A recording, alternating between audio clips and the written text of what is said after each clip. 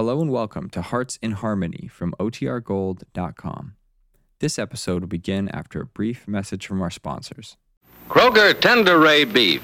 No other beef so fresh can be so tender. Presents Hearts in Harmony, transcribed. K is for Kroger. C is for cut. B is for beef. KCB means Kroger cut beef. And Kroger cut beef means more meat for your money.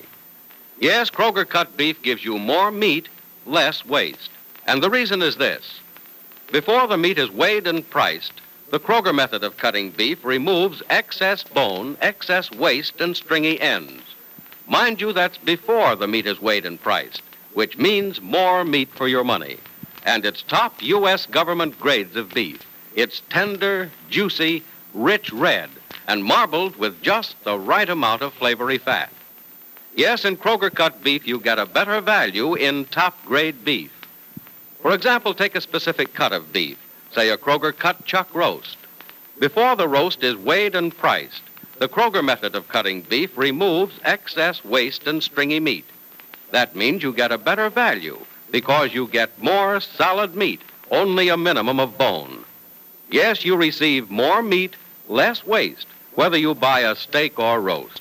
So visit your neighborhood Kroger store soon. Get Kroger cut beef. It gives you more meat for your money. And now, Hearts in Harmony. If ever beautiful Penny Gibbs felt that she was on the threshold of happiness, it is now. For she is sure of her love for Barry Carlton, and her decision to marry him is definite. But there are others just as happy as Penny.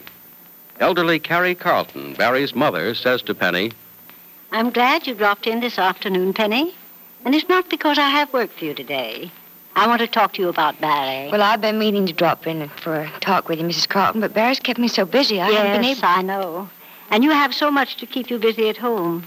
How is your family? Oh, they're fine, thank you. Your foster father going to get out of that wheelchair of his? I doubt it, Mrs. Carlton. That's indeed a shame. But Barry tells me he's quite cheerful and is going right ahead with his work. Yes, he's at his drafting board almost every day. That's good for him. But about the matter of you and Barry, my dear, I've been wanting to tell you how happy I am.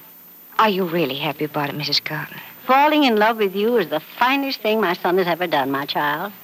I always knew that Barry would decide to be married someday, but I had no idea he would make such a brilliant choice. Mrs. Carlton, you're sure I'm not upsetting other plans you might have had for Barry? My dear, my plans for my son were that he should make something of himself, work honestly and hard, and marry a girl who was good for him. I had no hope that my plans would ever materialize until you came along. Are you sure I'll be good for Barry? Penny, you're the reason for every good thing he's done. He changed his idle ways because of you. It was for you that he took the job he now has. He worked hard at it because he wanted to impress you. Well, he certainly made an impression on his company. His promotion was a nice one. Indeed it was. But I doubt, no, I'm certain, he would never have kept his job except that he knew you'd be angry if he didn't keep it. Everything Barry's done for the last few months, he's done for you. And everything he's done has been good. Maybe he was ready to change, Mrs. Carlton. I don't think I should be given too much credit. You should be given all the credit, my dear. My son was frankly a hopeless case. At 31, he hadn't done a thing but spend money, waste time, and get into trouble. At 31, a man has usually formed a pattern for his life. Barry's pattern was one of utter uselessness until he met you. I give you all the credit, my dear, and I want you to take it. Well, I'm certainly glad you think I've helped your son, Mrs. Carlton. And if I have, I know you don't think it was for a selfish reason. Wasn't it, though? Didn't you get a great amount of satisfaction seeing Barry change because of you? Well, yes, in that respect, everything we do for someone else is for a selfish reason, but I hope you don't feel I was interested in Barry because I saw a chance for a personal gain. Penny, my dear, the only one who gained from your association with my son was my son himself. No, Mrs. Carlton, what I mean is, when we're married, well, the point is, I wouldn't want you to feel that I'm marrying Barry for his money. Oh, so what if you are? No, but believe me, I'm not. Of course you aren't. But even if you were, I'd be grateful. My son is getting by far the better of the bargain. I shouldn't talk about my own flesh and blood this way, but you're far too good for Barry. Oh, Mrs. Carton, really? Oh, but I'm confident that Barry recognizes the same thing, and it will improve him to such a point that he'll someday be worthy of you. My only fear is that you won't be patient enough with him. I know you're joking, Mrs. Carton. If you think I'm interested only in your son's money, I do want a chance My child, I know exactly how you feel. You're a girl of moderate or perhaps even less than moderate means. You can't help but be aware of the fact that when you become Mrs. Barry Carlton, you will be very wealthy. That frightens me, Mrs. Carton. And people are talking. Oh, let them talk. Let them chatter themselves joyless if they like. If they want to whisper and gossip, let them. There isn't a one of them who wouldn't like to marry my son's money and fall heir to mine someday. But you are going to marry his money and inherit mine. And I say good. I'm glad you are. You deserve it. Oh, you're very kind. Kind nothing. I know what fun I've had with my money.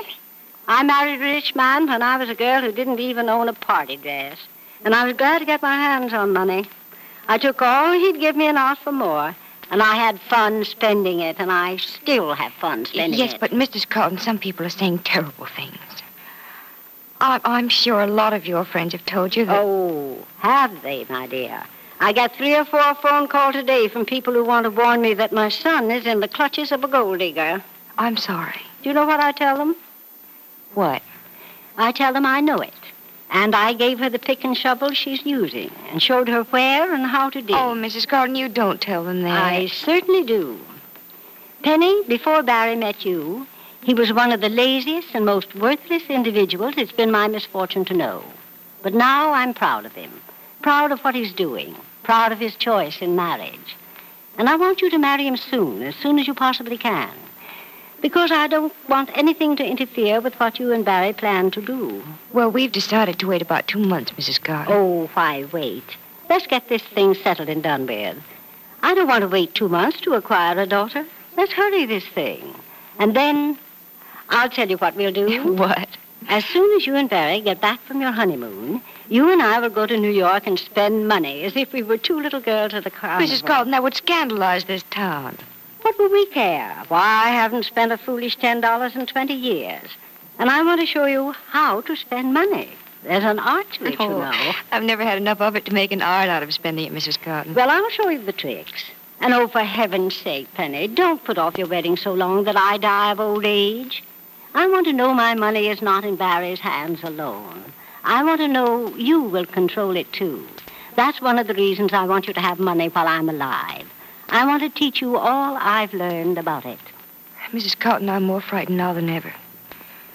Up to now, all I thought was that I was marrying a man. Now I realize I'm going to marry a whole new way of life. Your way of life need not be new, my dear. Whether we be rich or poor, we make of our life what we will. As Mrs. Barry Carlton, I don't think you'll be any different from the sweet, thoughtful young woman that you are today. Uncle Freddie! Huh? Oh, hi there, Julie. Are you busy, Uncle Freddie? Well, yeah, sort of. I'm trying to put this box back together so that I can... Hey, what you doing? Moving your clothes down here in the basement? No, Uncle Freddie. I want you to tell me which one. Which one what? Which dress? I want to know which dress to wear. Well, now, I don't see anything wrong with the one that you have on. Well, this is a play dress. I want to know which special dress to wear. Oh. Well, I think maybe you better ask your mother about that. Mommy's not here. Oh, I see. Well, look, why don't you go up and ask Aunt Nora or somebody like that? You know, picking dresses is a little out of my line, Julie. Aunt Nora's at the store, and Aunt Grace, too. And Uncle Jed is sleeping, so I So have you to... came down to see me as a last resort, huh? Well, now, let's see. I don't know, Julie. I'm not very sharp in the clothes-picking department. You know, I don't know overalls from evening But I gowns. have to know which dress, Uncle Freddie. It's something awful special. Oh, it's something real special, huh? Well, now, let's see. Now, that blue one there, that's pretty good looking. But I think I like the white one, too. Would Uncle Barry like me best in the pink one? Uncle Barry? Yes. Mommy and I are going to see Uncle Barry's castle. And Mommy says I have to look nice. Oh, going up to Uncle Barry's, huh? Uh-huh. Which dress? Well, I don't know, Julie. Do you have to know right now? Yes. Mommy and I are going to Uncle Barry's tomorrow night, so I have to hurry and get ready. Well, if you're not going up there until tomorrow night, why, you've got lots of time to pick out a dress, Julie. You know, that's still a long way off. It is? Mm-hmm. Mommy told me it wouldn't be long. Well, I have a hunch that maybe she was talking about something else, Julie. Tell you what you do, though. Your Aunt Penny will be here pretty soon. Now, why don't you ask her what dress to wear? All right.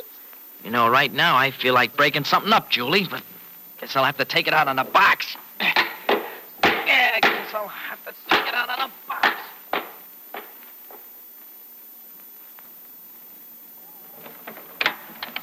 Hello, I'm home. Oh, hi, Gibbsy. Hello, Freddie. Where's everybody? Oh, everybody's around somewheres, I guess. Oh, you're reading again, are you? Yeah, it's a great book, too. Guy named Harry Brown wrote it, Gibbsy. Guess he was a friend of yours. What do you mean, a friend of mine? Well, he knew you liked a book, so he wrote a book about you. What are you talking about? Nothing.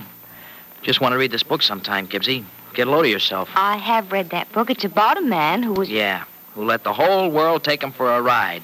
And it wasn't any joyride, either. The guy's just a male version of you. Freddie Langnall, what's the matter? Well, I don't know whether to tell you or let you find out the same way I did, Gibbsy.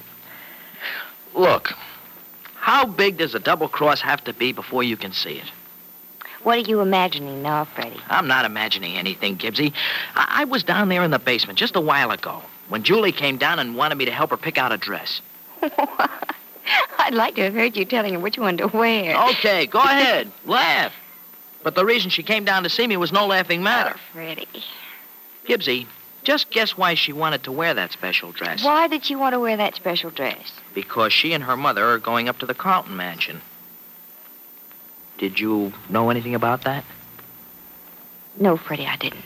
Well, why don't you wake up then, Gibbsy? Why don't you see that Peg Martin is trying to beat you out of Barry Carlton? Freddie, you're cute, really, you are. No, I'm not cute. I'm burned up. What's Peg taking her daughter up to Carlton's for if it Freddie, isn't there's just nothing wrong with taking Julie to the Carltons. The Carlton mansion is something a little girl ought to see. Why does Penny refuse to believe that Peg Martin is a threat to her happiness? Will anyone ever be able to make Penny realize that Peg is dangerous? Be sure to listen to the next dramatic episode of Hearts in Harmony. KCB. KCB. KCB means Kroger cut beef, and Kroger cut beef means more meat for your money. That's right. Kroger cut beef gives you more meat, less waste. Because before the meat is weighed and priced, the Kroger method of cutting beef removes excess bone, excess waste, and stringy ends. For example, if porterhouse steak is your favorite, you'll find that at Kroger's you don't pay steak price for stringy ends and waste. The Kroger method of cutting beef removes the long, stringy end and excess waste before the steak is weighed and priced. But see for yourself by visiting your Kroger store. Notice that you get more meat, less waste. And it's top U.S. government grades of beef. Beef that's tender, juicy, rich red, and marbled with just the right amount of flavory fat. Remember, whether you buy a steak or roast, Kroger cut beef gives you more meat for your money. Yes, everybody's happy when you go to your neighborhood Kroger store for Kroger cut beef. Your family loves the deliciousness, the juicy flavor of Kroger beef. You love the way it cooks up so perfectly. And your pocketbook loves the fact that Kroger cut beef gives you more meat for your money. Get some without delay. Get Kroger cut beef and get more meat, less waste at your neighborhood Kroger store. Be sure to listen in tomorrow, same time, same station, for another absorbing transcribed chapter of Hearts in Harmony.